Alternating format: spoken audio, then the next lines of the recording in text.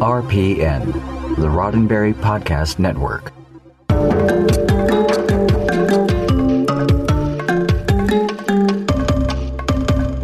Are we still doing this? That was supposed to be his line. But he missed the hand signal. I swear to God, though, John Champion's here. In fact, ladies and gentlemen, back from the hinterlands, back from who knows where the heck he's been, Mr. John Champion. I think the hand signal is covered up by my script. Oh, that could do it. What happened? So I saw there's a little bit of Earl in my window, but not enough Earl in my window. Yeah, there's never enough Earl as far as, a lot of people here are concerned. Hey, it's Mission Log Live. That's John Champion over there. I'm Ken Ray over here. It's Tuesday night, and you are wherever you happen to be at 7 p.m. Pacific, 10 p.m. Eastern, spending time with your Star Trek pals, talking Discovery. This week it is the 12th episode of Star Trek Discovery, second season, Through the Valley of Shadows. Joining us this week, well, it's you. That's right. You've got questions. You've got comments. We want to hear them. So Through the Valley of Shadows, why don't you share your thoughts with us? You can join our Zoom meeting. You can use the one tap from your smartphone, or you can call 669-900-6833, 669-900-6833, and it would be just like you calling us. If you would please give us a call. Hey, Ken, I botched the opening of the show, but I'm going to make it up to you and to everyone else by saying hello to the people who are in the chat right now.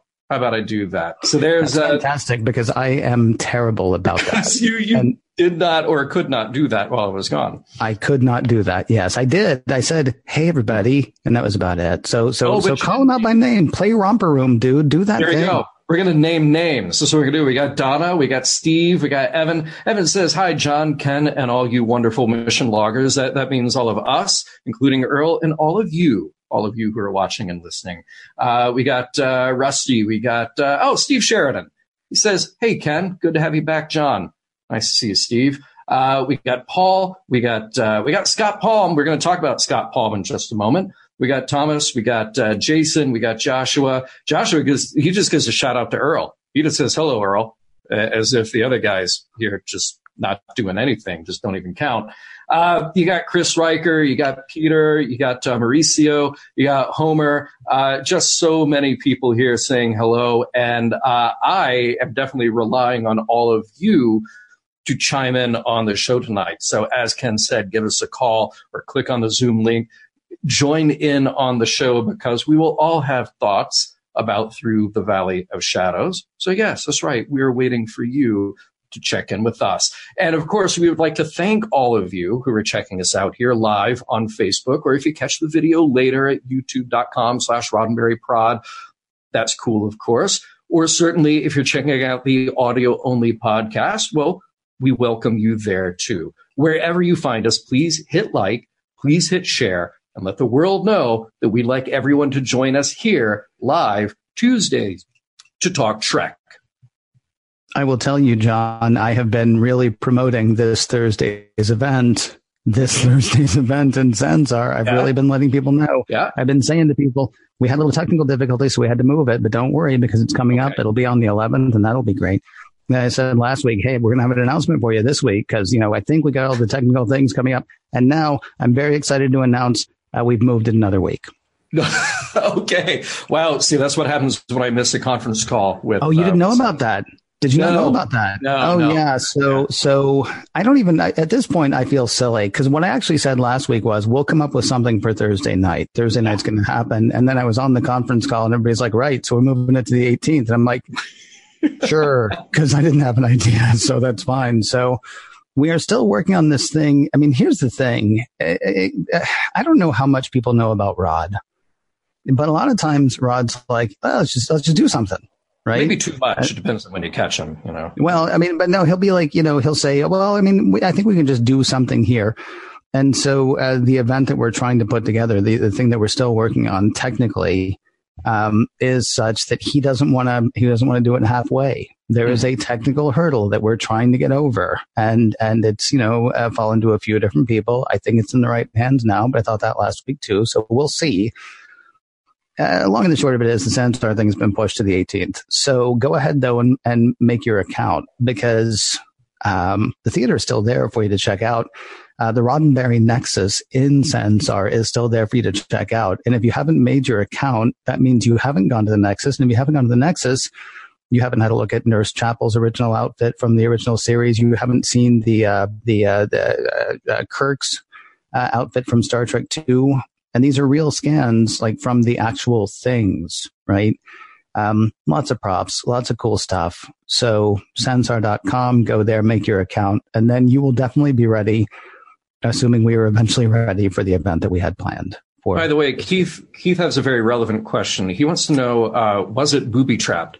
And then following up, Joshua wants to know, booby-trapped or booby-trap?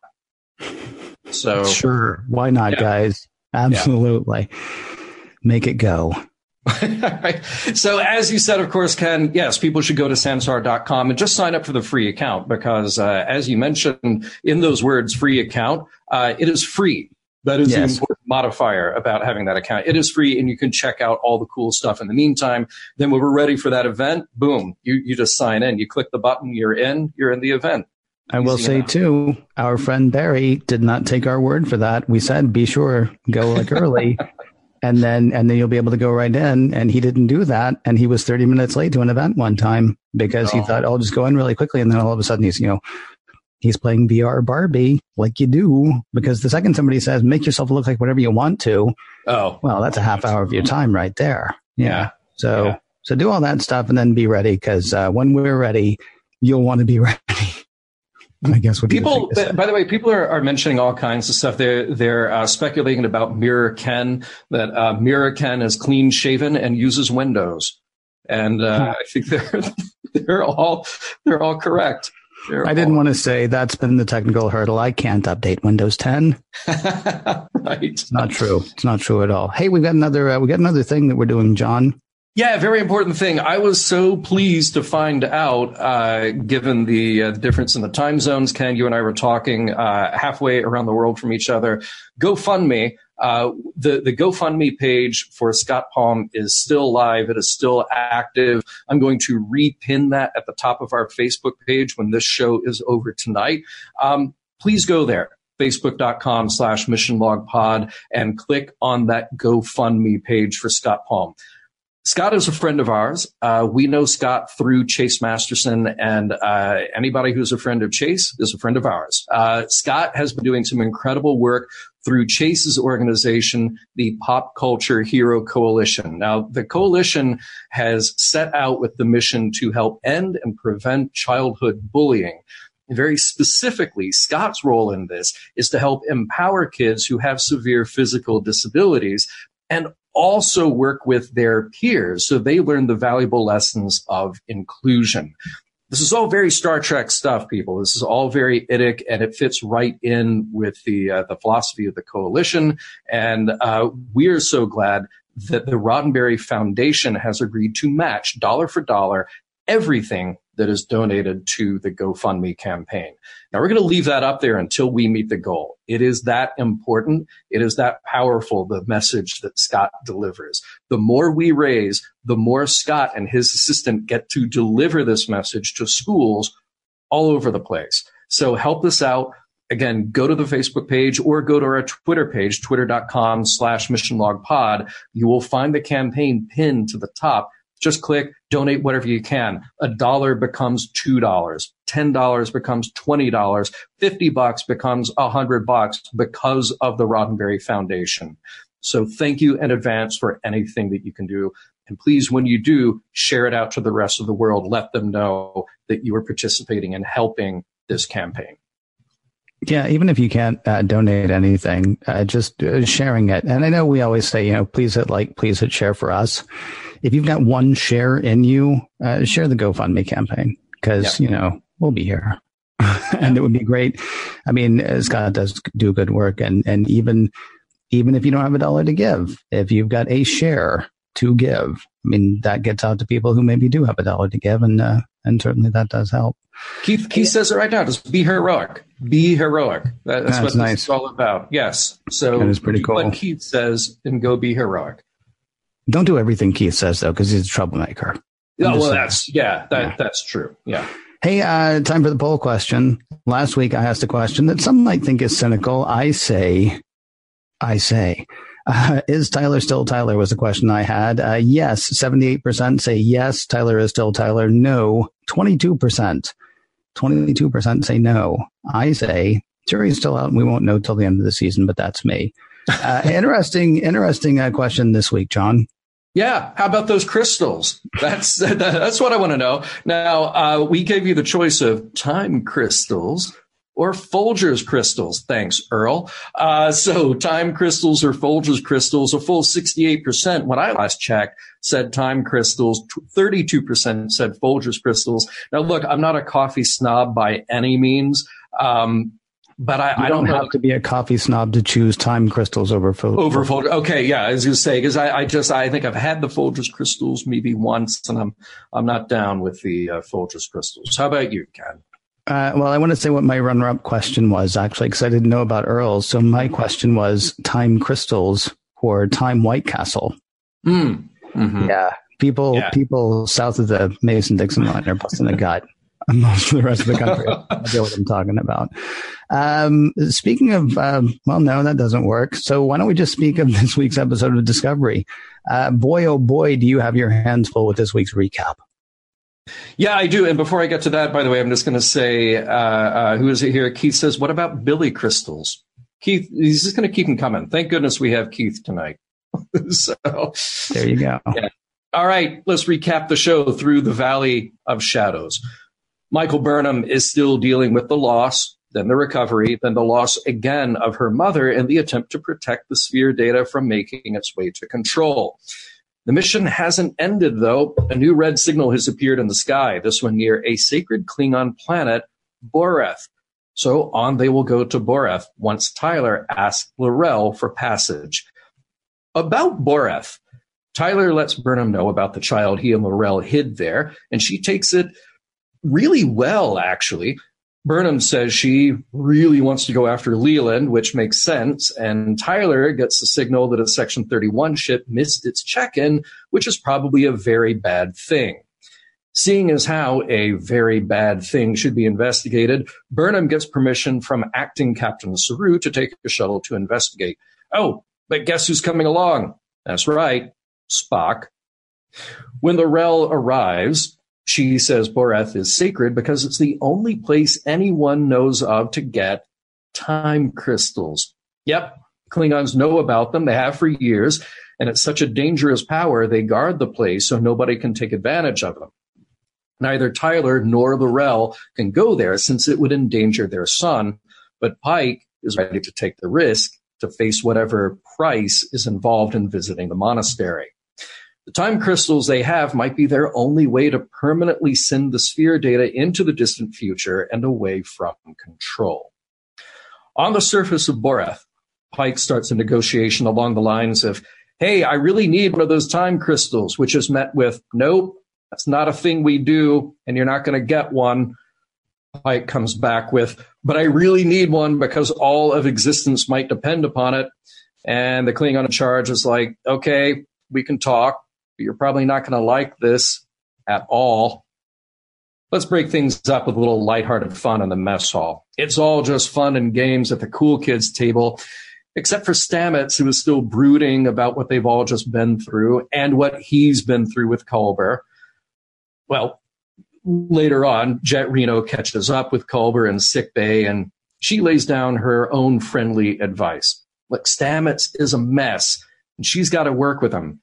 And he's actually got an opportunity here to appreciate what he has. How about giving things a second chance? On Boreth, Pike gets to know the head monk. He's a Klingon named Tanavik, and boy, is this place weird. Those time crystals are doing their time crystal thing. You can plant a seed and it grows into a tree in a few seconds because time crystals. You can bring a baby there, and a few months later, you're talking to a fully grown Klingon named Tanavik, son of Nun. Hey, that's Tyler and L'Rell's kid, all grown up because time crystals. When Burnham and Spock arrive at the last known position of that Section 31 ship, the scene is not good. There's the ship and a whole lot of frozen space corpses floating nearby. Not so fast, though. There is a life sign among the debris.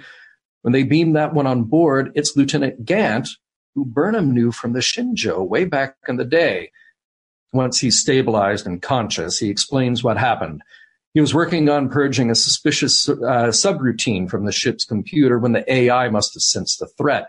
It blew open all the airlocks, killing all the crew, except Gant managed to get into an EV suit at the last second.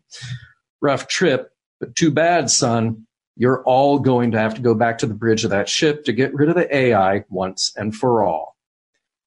Checking in with Pike, he's being led by Tenavik directly to the time crystals with the repeated warnings that seeing the future can drive a person mad. Pike has to get some grasp of the crystals, though, and he does, literally, which takes him to someplace in his own future. It's an engine room on a starship. There's an accident of some sort, which leads to a massive radiation leak.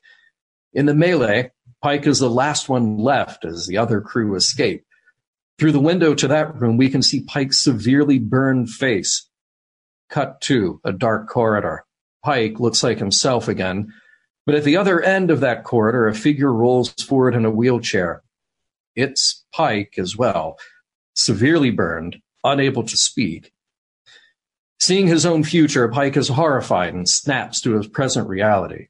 Shaken to his core, he tells himself and then to Navik that regardless, he is sworn to his duty and will take the crystal, even if his fate is sealed.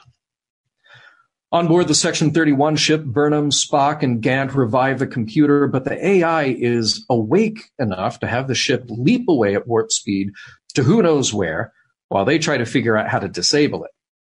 It's not going well. They'll need to reboot everything with a startup routine to fool the AI into moving. Once moved, they can isolate it, in theory. Spock volunteers to go to the central computer where he can get things started while Gant and Burnham stay on the bridge, manually rerouting systems and waiting to give Spock the go-ahead. In the meantime, it seems control is in more places than it should be. Sure, there's the computer, but there's also some loose nanoparticles in a carbon-based life form on the bridge. Yeah, that ain't Gant anymore. Everybody clues in at about the same time. Gant threatens Burnham not to even try to pick up her phaser. You see, he was killed along with the rest of the crew, but Control moved in to reanimate the body and lure them here. But this was all planned, even down to getting Spock off the bridge at this moment. Why? Control, in the guise of Gant, explains that Burnham is the most effective tool for retrieving the rest of the sphere data from Discovery. He needs her here so she can be reconstructed just like he was. Okay, enough of that. Spock gets through with a warning to Burnham, which is what she needs to finally grab her phaser and start shooting. It delays Gant just enough. Okay, after some terrifying fighting and nanoparticle threats, he even breaks Spock's wrist, leaving Burnham to do what she can, which is mostly blowing holes in Gant's body. Good plan, except that Gant is also leaking those nanoparticles all over the place, and they are heading for Burnham. Spock, at the last minute, cleverly uses a command to magnetize the floorboards, stopping those particles in their tracks. They're safe for now. So then what? Burnham was the one Control was trying to turn. She was the variable Control couldn't easily predict when it came to outcomes about its future success. So they were successful in that respect, and with the remaining signals, they might be able to eliminate the threat for good. Back to Discovery they go. And on Discovery, well, you might expect that Pike is a little less chipper. He tells L'Rell and Tyler that his crew are working on the time crystal now, trying to stabilize it in the hope that it might shed some light on the importance of the remaining signals. He also tells them that he met and talked to their son, Tenavik. Yeah, that part is complicated, but he's fine, and he's found his purpose, so he sent the symbol of the torchbearer back to them. Burnham explains Control's current status. It's not just in Leland anymore, and it was directing that ship to a part of space well outside of Federation territory. No time to speculate about why, though. At present, multiple Section 31 ships show up out of nowhere, ready to take on Discovery to get the rest of that data. They can't delete the data. They can't run. Burnham says their only option is to destroy the ship. Pike sends a message to the Enterprise to rendezvous with them, then the order to Discovery's crew that they will be evacuating their ship. The end. Boy, that was a tough recap. I would say, John, that you got back just in time. Oh, with the time, because see, in the show, they had the time. It was a time thing. Yeah, it was a whole time thing. I don't know if you mentioned the time crystals, but well, see, Ken, it's the crystals. No, okay. Earth, and they're the time. Yeah. You got the past pillar, the present pillar. Can I ask a question really quickly? Yeah, about the trees in the hallway. Yeah. Is that guy always there planting trees in the hallway, or is it like, oh, wait, somebody's coming. All right, places, everybody places. You get the trees ready. Because why was he doing that right then? It's like a Sisyphean torture, but his torture for all eternity is just to plant seeds, watch them grow, and then you turn back and they probably just are dead, and you got to do it again. One other thing, while you were doing that recap, speaking of Sisyphean, by the way, you were doing that recap, and well done. It's been a while. It was a lot. Thank you. Yeah, it was a lot. No problem. I was actually reading some of what was going on in the Facebook chat. Greer wants to know why Tenevik stopped aging right then. I actually thought it'd be funny if he was like, yeah, so I talked to your kid. And they're like, oh, well, my kid. And Pike would be like, oh, don't worry. He's probably dead by now. Because time crystals, as you say. Time crystals. I thought we might have had a little of the end of 2001 thing, though, where, nice. See, that would have been cool. And then he'd be a different age, and then it would just keep changing, right? What if you had like Pike being like all of those different things? That would have been an interesting thing for Tenavik as well. Instead of like, hey, he's a middle-aged Klingon now. What if he is like, like a toddler leading Pike, and then he's incredibly aged, leading Pike, and then Pike is also doing all that stuff as well, or they could all be falling down and there would be wibbly wobbly timey-wimey. Now, what we didn't get, though, is, of course, they showed the horror of the accident for Pike. But if you watch The Menagerie, is that a happy ending for Pike? Yeah, why did it show him? Well, I have a feeling we're going to get to that, but let's do a couple of other things, because we actually do have a caller lined up, and then we have another caller after that. But I want to remind people how they, too, can be callers. 669-900-6833 is the phone number to call, 669-900-6833. Or you can use the one tap from your smartphone or go to the Facebook page and join in right there. And shall we welcome our first caller? John, would you like to do the honors? Because I've been welcoming callers for the past couple of weeks. I would love to. By the way, really quickly, our buddy Steve says time crystals is the new booby trap. So. It could well be, because, time crystals. Hey, welcome to the show, Rhea. It's been a couple of weeks for me. Glad to see you. Yep. How's it going? Good to see you. Welcome back. Thank you. Well, I'm in my pajamas as usual. Hey, as we all should be. Yes. We should actually, we should have a Mission Log Live pajama party. Get John out of his blazer, get me out of my cardigan, and everybody who calls in. Say again? It'll be very TNG in our pajamas. That'd be very nice. Yeah. Hey, what's on your mind tonight? Well, every time I hear anyone talk about Calypso, it gets me thinking of what a genius move the short treks were, because you had, now I'm blanking out on the Saru one, that tied into the season. And then the Harry Mudd one, I guess you can say, ties into last season. The Runaway, there's in the preview for this coming week, I guess they're going to go to that planet whose name I can't remember. But then everyone's, talking about Calypso, and I don't know, it just kind of makes me wonder, are we even going to go there? Everyone's just assuming that somehow Discovery is going to end up, 950 years or 1,000 years in the future. And I think it would be awesome if that was a big red herring.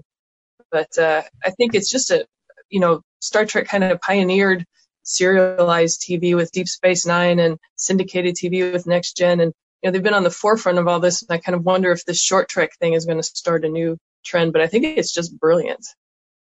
I really enjoyed the short treks so much. I mean, regardless of how they fit into the overall story arcs of Discovery, what I loved about those short treks is that they showed that you can do so much with the efficiency of storytelling. And I was just having this conversation last night with some very good friends at dinner about how, if you can write down what you need to get across in 10 pages, then that is the appropriate length for that story, that article, whatever it is. Doesn't necessarily mean that it needs to be a 300-page book. There was something really beautiful about those shorts. So you could have an emotional impact. With Calypso, you could have emotion, but you could also have this really intense kind of Twilight Zone what-if story that you're left with. This what-if feeling of, wow, is the ship alive? If it's alive, can it feel? Is that actually a relationship that they had? There are all these great questions that came from that. Now, what I love is we got to have a fantastic conversation about that episode. But now with the prospect of taking Discovery and that dangerous AI, moving it into the future, we only have a couple more episodes to see if this is all going to wrap up this way. But if that's what's going to happen here, interesting way to get rid of this threat without actually having to just kill it. And B, do we end up with something a little more benign, a little more benevolent in the end? Does the AI have a chance to settle in and become something beyond the malignant threat that it is now? So I guess we all get to find out together. But I hope that that's the tie-in that we're leading up to here, that there is something with that future Discovery that we saw in Calypso that ties to this concept of what to do with the AI. So we all feel like that is something that's coming in the next 2 episodes, though? Is that what I'm hearing? Because they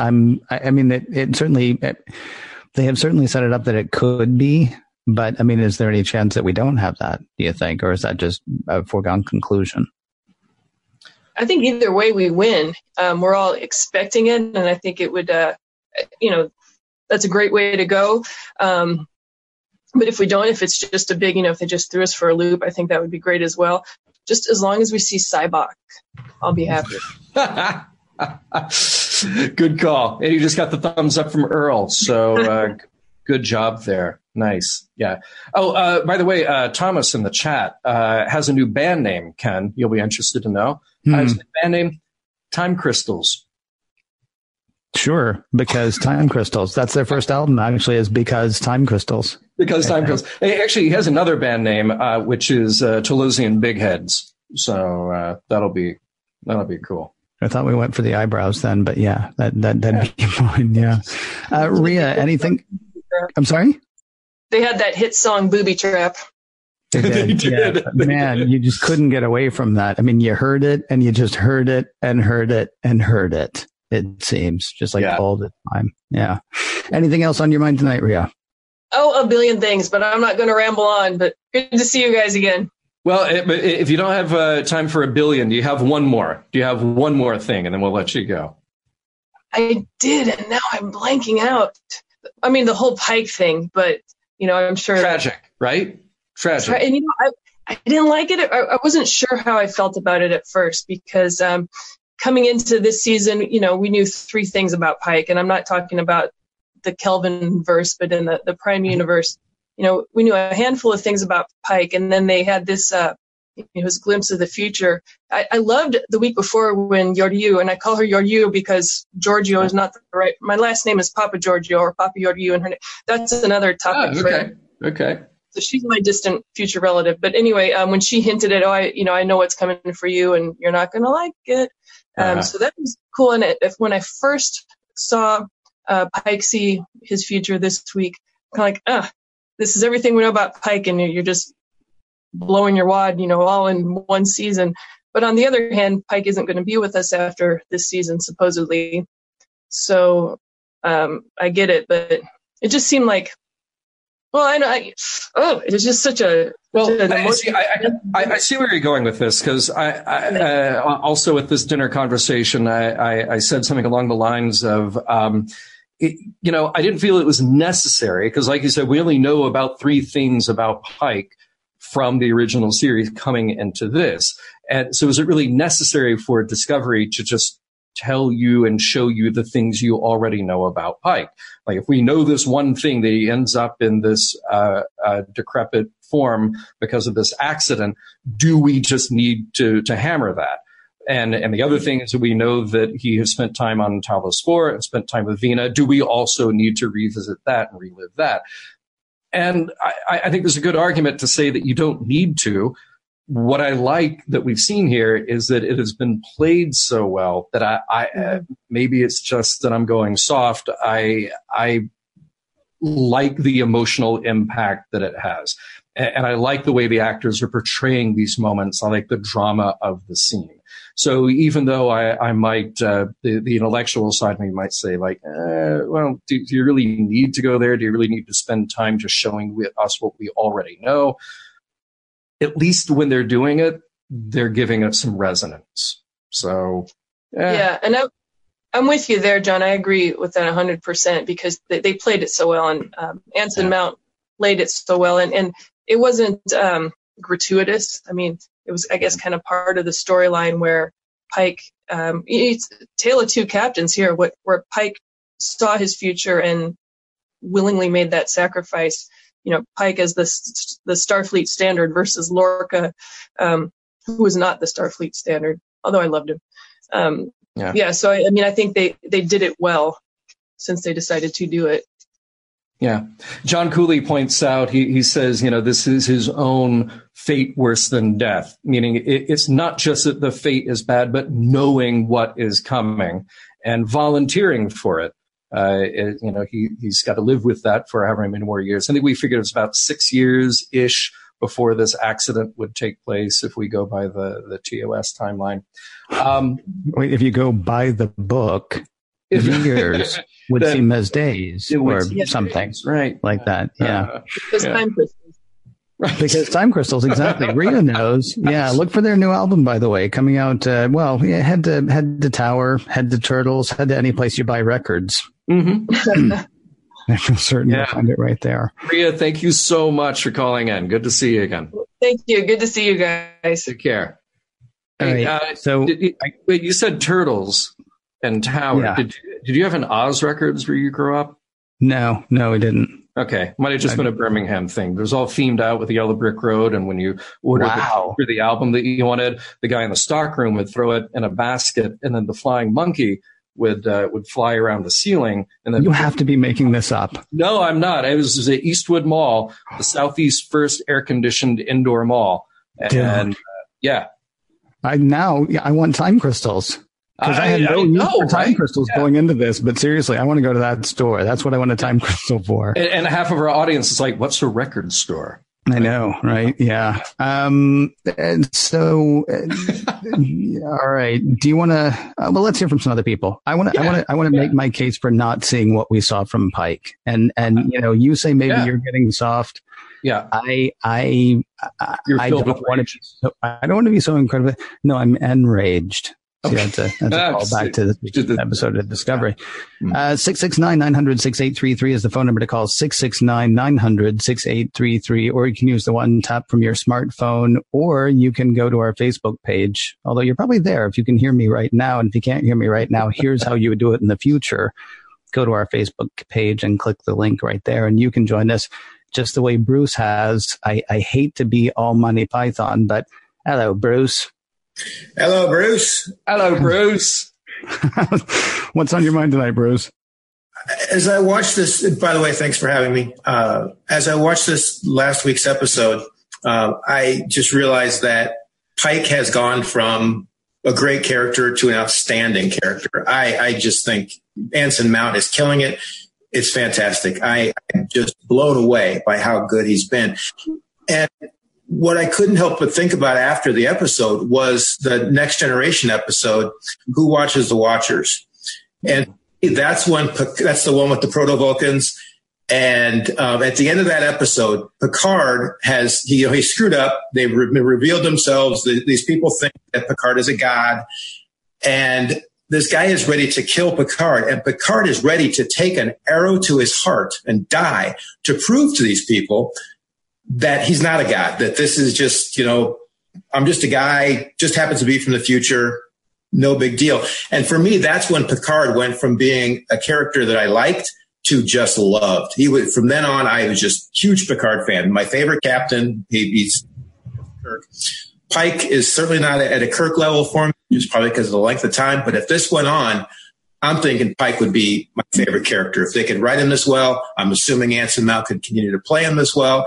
And I'm just gutted that, and I've known since the beginning, this is a 1-season deal for Anson Mount. But I hate the notion of Discovery going on without Captain Pike on the show. And I know he can't because he's a captain of the Enterprise. We know his history, but I'm going to miss him so much.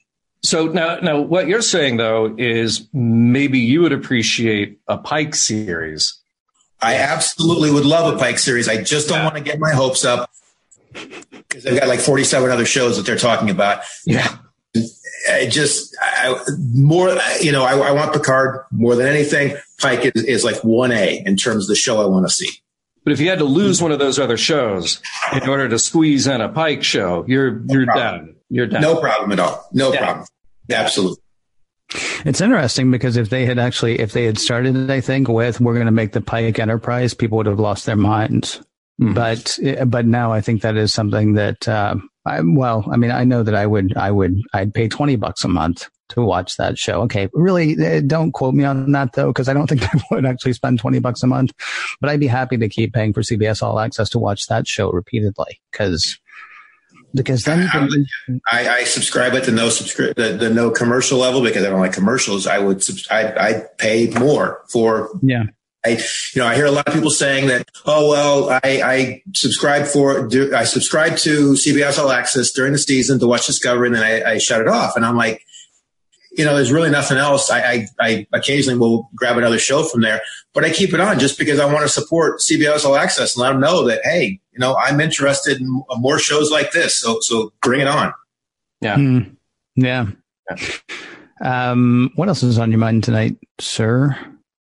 I think that's it. I've said what's on my mind. I appreciate the time.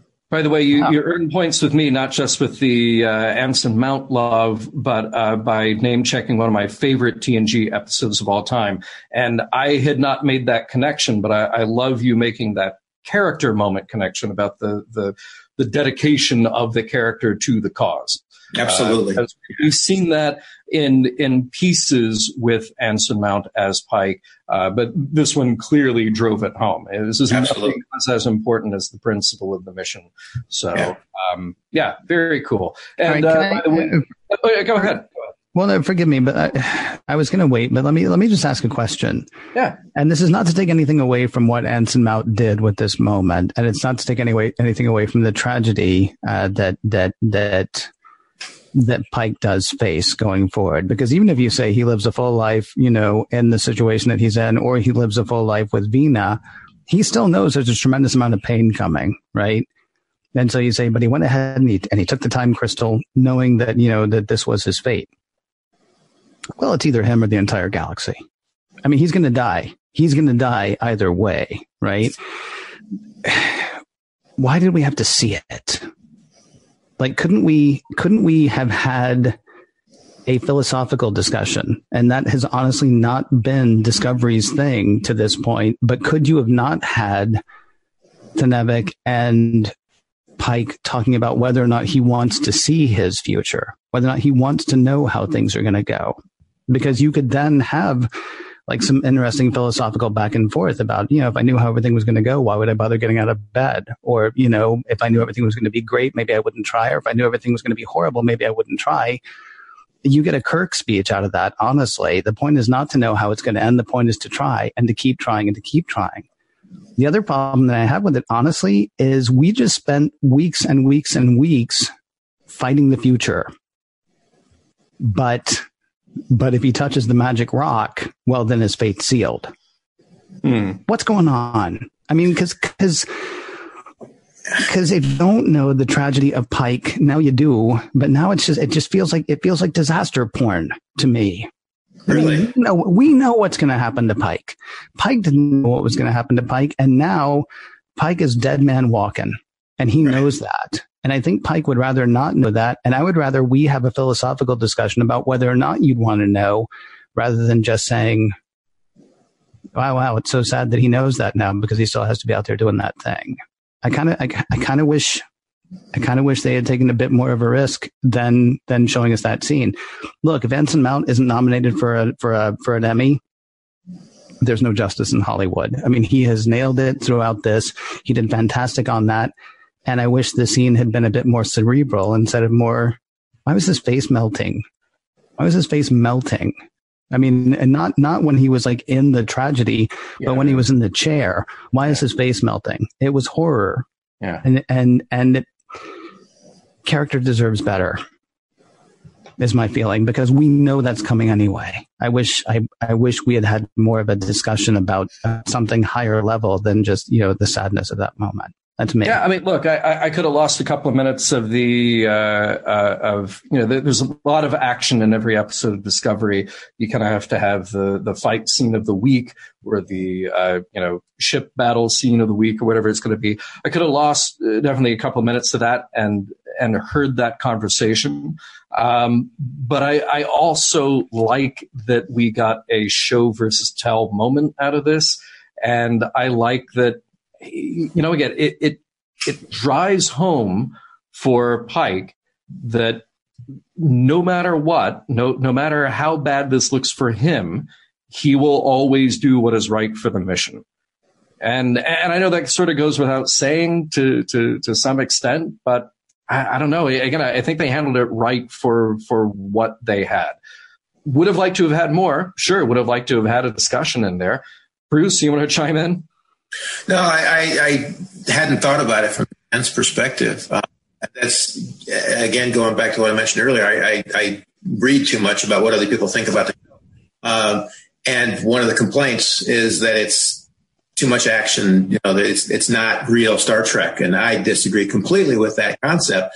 But I think maybe that's where Ken's argument is maybe where some people are going overall with Discovery and certainly with this scene. And that's where some of their dissatisfaction comes from. And I don't want to take anything away because I've been reading, obviously, on Twitter all week how moved people were by that, and it was a moving scene. I just kind of wish it hadn't been the scene that we had. Which but that's not to take anything away from what Anton did, especially because he's just been incredible. I knew I liked him going into this. I wondered if I would spend a lot of time comparing him to Jeffrey Hunter. Of course, you only have the one episode really with Jeffrey Hunter, but I mean, he owns that role. He'll be Pike now in a way that Bruce Greenwood didn't, and in a way that Jeffrey Hunter really never had the opportunity to because there was only the one episode. Like we said at the beginning of this, I would watch the Pike show. I would watch his Enterprise. Plus, I assume that if we follow him back to the Enterprise, we finally get to meet Boyce, who I think would be a fantastic character for Anson Mounts. Maybe they could have Common play Boyce, and it could be like a whole Hell on Wheels in space, kind of like Wagon Train in space. In space, yeah, with time crystals, of course. Yeah, but there's a tonal thing, there's a pacing thing, I get where you're coming from on this, Ken. As much as I like the scene, as much as I was moved by it, as much as I love his acting, would it hurt him to slow it down every now and then and just give us a moment of grappling with the idea instead of boom, here you go, here's the fate. It's emotional, it's terrible, now go. Yeah. By the way, not to change the subjects too much here, but Will asked in the chat, do you guys plan on having a season 2 live wrap-up episode? Yes, we will do something along those lines, and we've been talking about guests to bring on and how to sort of summarize the season, but also sort of our take on Discovery. So I've been working on that a little bit, and looks like we've only got 3 weeks to solidify that. So we'll see you 3 Tuesdays from now, right? Indeed. Yeah. Hey, Bruce, thank you very much for calling in tonight, man, and thanks for rolling with my questions about the Pike scene too. I really appreciate it. Thanks again, guys. 669-900-6833 is the phone number to call. 669-900-6833, or you can use the one tap from your smartphone, or go to the Facebook page and click the link there, and you can join us. John, forgive me, my glasses are over there. Who's up next? John is up next. Not me, other John. We have John. Other John is up next? Other John, yeah. Hey, other John, welcome to the show. Hello. Thank you, yeah.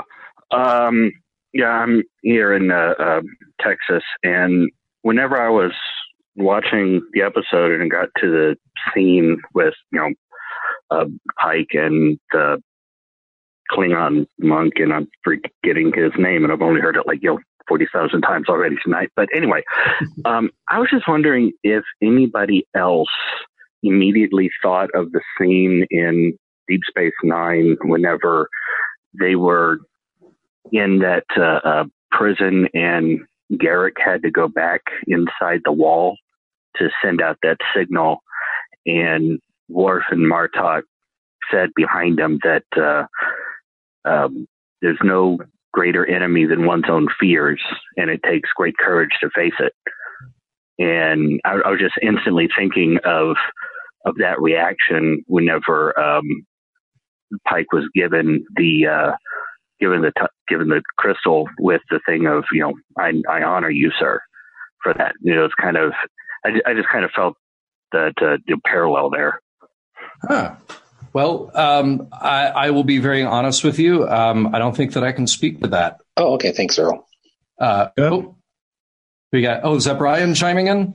That's okay. Brian. Sorry, Brian, I think was talking. No, it's okay. It's okay. It's all right. Go ahead, John. You were saying. No, I can't speak to it because I can't really speak to the Worf episodes of DS9 yet. I haven't gotten there, but I think this is a fascinating parallel, thematic parallel that you're talking about. But it's a great quote. It sounds along a very similar line, and I didn't mean to be dismissive earlier when I was like, he's going to die anyway. Although in fairness, he is going to die anyway. I mean, if he doesn't go ahead and accept this for everyone, then all sentient life in the galaxy goes away. But I can definitely. I mean, I'm where John is. I may have seen the episode that you're talking about, but it's not ringing a bell right now. But okay. I can. But this overview thing that Garak, Worf, Martok, and Bashir are in a Dominion prison, and to send out a signal so that they can be rescued, Garak needs to slide inside this wall to get to this panel, but he's also having to fight through crippling claustrophobia.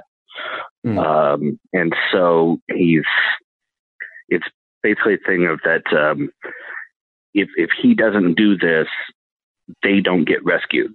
And so he's like, I've got to do this. And as he starts going back in there, Worf and Martok are talking about it and basically calling him brave, sounding like that they're just talking amongst themselves, but they're also talking loud enough that they know he can hear them.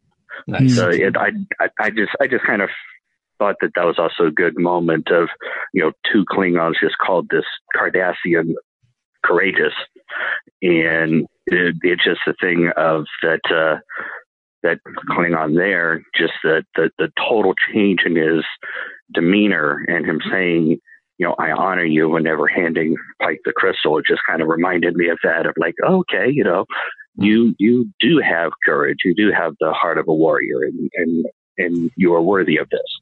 Yeah, so it was just kind of that kind of thing. Anything else on your mind tonight, John? I'm sorry, other John, or first John? Texas John. No. Can we call you Texas John? Just John. I like that. Okay. Yeah, that'll work. Cool. Thanks so much. Thank you very much for calling in. Yeah, we really we appreciate it. And do give us a call back, okay? Okay. Excellent. 669-900-6833 is the phone number to call. 669-900-6833, or you can use the one tap from your smartphone, or you can hit us up on the Facebook page, facebook.com/missionlogpod. We do have Brian coming up in just a moment, but first, I want to remind everybody about something that they can do after this show. Relax, have a snack, grab a tasty beverage, and then come back to Facebook at 11:30 Eastern, 8:30 Pacific for Priority One, a Roddenberry Star Trek podcast, because they record live every Tuesday night. It's Elijah, it's Kenna, it's Anthony talking over, TV and movies and gaming news and literary reviews. And I know they're going to be talking about Discovery as well. Tons of stuff that happens there. It's like a longer time with your Star Trek pals. I mean, other Star Trek pals, sure, but you get to see how the sausage is made, as they say, because the show that you hear and watch live tonight will not be the show that comes out Friday. It's a very different show once it's done, but you can be part of seeing it made. So after we're done, about a half an hour after we're done, actually, 11:30 Eastern, 8:30 Pacific, Facebook.com/PriorityOnePodcast, Facebook.com/PriorityOnePodcast. That is where and when to be for the live recording of Priority One. Hey, it looks like we have another caller standing by. It looks like we have Brian ready to go with us. So, Brian, I think you might be the one to wrap it up tonight. How are you doing tonight? Oh, okay. Hey, there you are. Good. Welcome, John. Alan Moraine. Sorry about the audio difficulty. Great. Come back and it's already Shap 3. This makes it Shap 43 now. Well, as usual, being on the tail end of the show, you guys have surrounded up against all the things I wanted to talk about. But yeah, it's just. That's fine. We can hit the highlights again. That's all good. Yeah. So you're kind of glitching a little here. I'm like seeing myself from 5 minutes ago trying to come onto the show. Apparently, I've lagged that much. I think we're seeing the pitfalls of prequels in that, and this has always been one of the things about prequels, is that you tend to want to take every little nugget of the history, whatever backstory you have, and then try to work it into your story and flesh it out in a way. And so, yeah, you come across as, hitting those points again. It's like, oh, what do we know about Pike? Talos IV in a wheelchair. So we've got to hit those points. And it just seems like, do we really have to do that? But, I think you already kind of discussed it. And Ken, you elaborated on the whole destiny aspect of it, which was also, is it free will? Yeah, you can have a whole hour talk about that. We already had a little bit of that. So. Well, it's kind of a tough thing. Yeah, I mean, we know ultimately what will happen to Pike. We know ultimately what will happen to Spock. So I won't say that there aren't stakes there, but there's only so much you can do before we say, okay, well, they've got to land at this place. Like with the Spock story, when you go to Leonard Nimoy's performance and the whole arc over 25 years leading up to Star Trek VI, we got this deep analysis of that character and his reconciling his human half and the sort of psychological torture and his death and rebirth and everything. So then you come back to a show like Discovery, and it's a challenge. I'm not saying that they shouldn't do it, but it's a challenge to go, okay, well, here's a 25-year history of a character already. We know that there's all this deep psychological stuff going on. What can we do with them? Well, we're going to go the psychological torture route again and see all these things that make up the character that make him tick and make him very unique. Well, do we need to do that, or do we need to show sort of the building blocks that got us to where we were with Spock when we were introduced to him the first time in Where No Man Has Gone Before, or before that with The Cage? It's a tough call, and we could kind of go down this route, I think, and ask ourselves, well, when is it worthy?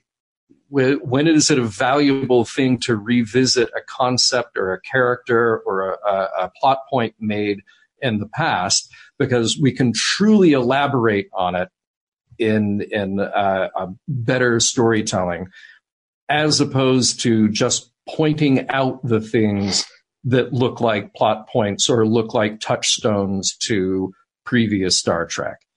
I like that in Discovery, they use TOS sound effects. Those are those little moments, little glimpses that make me go, oh, yeah. We're in the same universe, even if we aren't lined up in lockstep with exactly what Star Trek looked like in 1966. That's fine. It's just a little gift to somebody who watched Star Trek from years and years and years ago. But Ken makes a very good point when he says, then you come around to, which was it Into Darkness, Ken, when they mentioned the Harry Mudd? Yeah, it was, yes, it was Into Darkness. Yeah. When they mentioned, it seems sort of like, and there's, as you say, I mean, there are little things like they do use the TOS sound effects. That's great. And Into Darkness, they said something about, getting the ship that we grabbed in the mud incident, which I think you said, John, that a listener said, well, that's something that happened in a comic book or something that happened in a book or something like that. But either way, it was really just it felt just like sort of saying, see, we are Star Trek. We know Star Trek. Yeah. The one thing that I kind of wonder about, honestly, and I'm curious how other people feel about it as well, and it could be a question that's sort of left open for the next few episodes, having to explain everything in the past. I don't mean showing it necessarily. Look, it's a question. Do you want to show, what happened to Pike, or do you not? Okay, that's fine. But we thought that Spock was Spock because Spock was half human and he was trying to live more as a Vulcan, but he was surrounded by humans. And that's what we knew about Spock for 25 years. And then in one season of Discovery, we found out, well, no, it's because his mother actually withheld some of her affection because there was this other kid that she could put her affection on, and also because Spock was dyslexic. It's we've gotten two different explanations this year for why Spock is who Spock is, and I don't remember anybody wanting to know why Spock was who he was. We loved Spock. We loved him for who he was. And if you even want to show the character, that's fine. But now it's almost like, oh, well, this is why he was the way he was. Well, nobody was asking. I mean, for 50 years, we had this character that we loved because of the things that we loved about this character.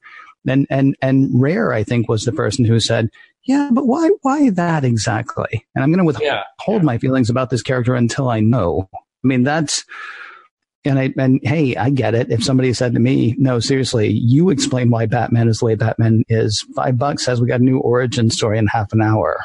Right? Mm-hmm. If somebody gave me the opportunity to make the Joker movie, I'd make a Joker movie for you. Sure. Why not? And so if I had that power, maybe I would do that as well. Sitting on the other side of the screen, it would have been fine to me to just watch Spock and not be told repeatedly, oh, and here's the other reason he is the way he is. Here's the other reason he is. I mean, really, we all know the real reason is because Sarek is just an awful, awful father. He's truly the worst. He's the worst father in all of But that's the tough thing here. You have that opportunity with Pike because we know nothing about Pike. Yeah. And you just complete tabula rasa here to write whatever you want about Pike. We just know that he's going to end up on Talos 4. Fine. Plenty of latitude to do whatever you want before you get to that. And Spock, look, everybody loves Spock, and you know that Spock exists at that time. So you want to get the character in there somewhere, but then you question, well, is it the right focus to add that much more detail, that much more depth when it isn't necessarily called for? Chris Riker says Father's Day on Vulcan. Crickets. Probably so. Brian, I think we are just about up against it. Do you have one final thought? I had two. I don't know which one I should do. I'll grouse about something from 2 weeks ago. I tried to call in, didn't mention it. I don't know if anybody else mentioned it, but didn't it seem odd to you that everybody thought for a moment that Michael was the Red Angel, and so they sit around making plans on how they're going to capture this future Michael Burnham, while Michael Burnham's standing right there in the room with them. That just blew my mind. I was like, wait, does nobody have what? What?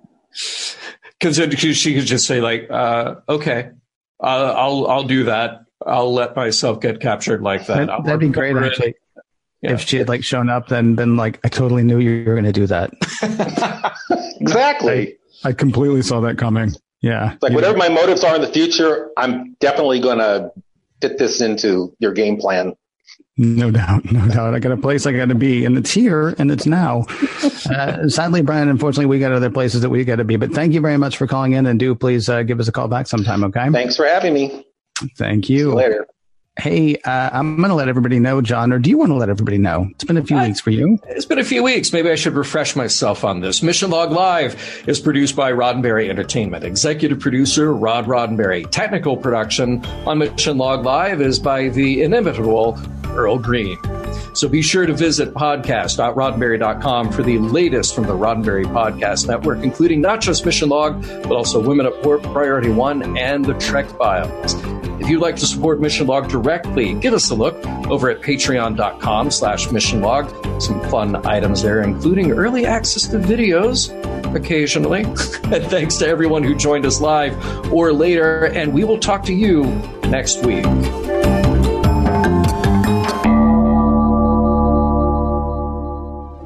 Podcast.roddenberry.com, the Roddenberry Podcast Network.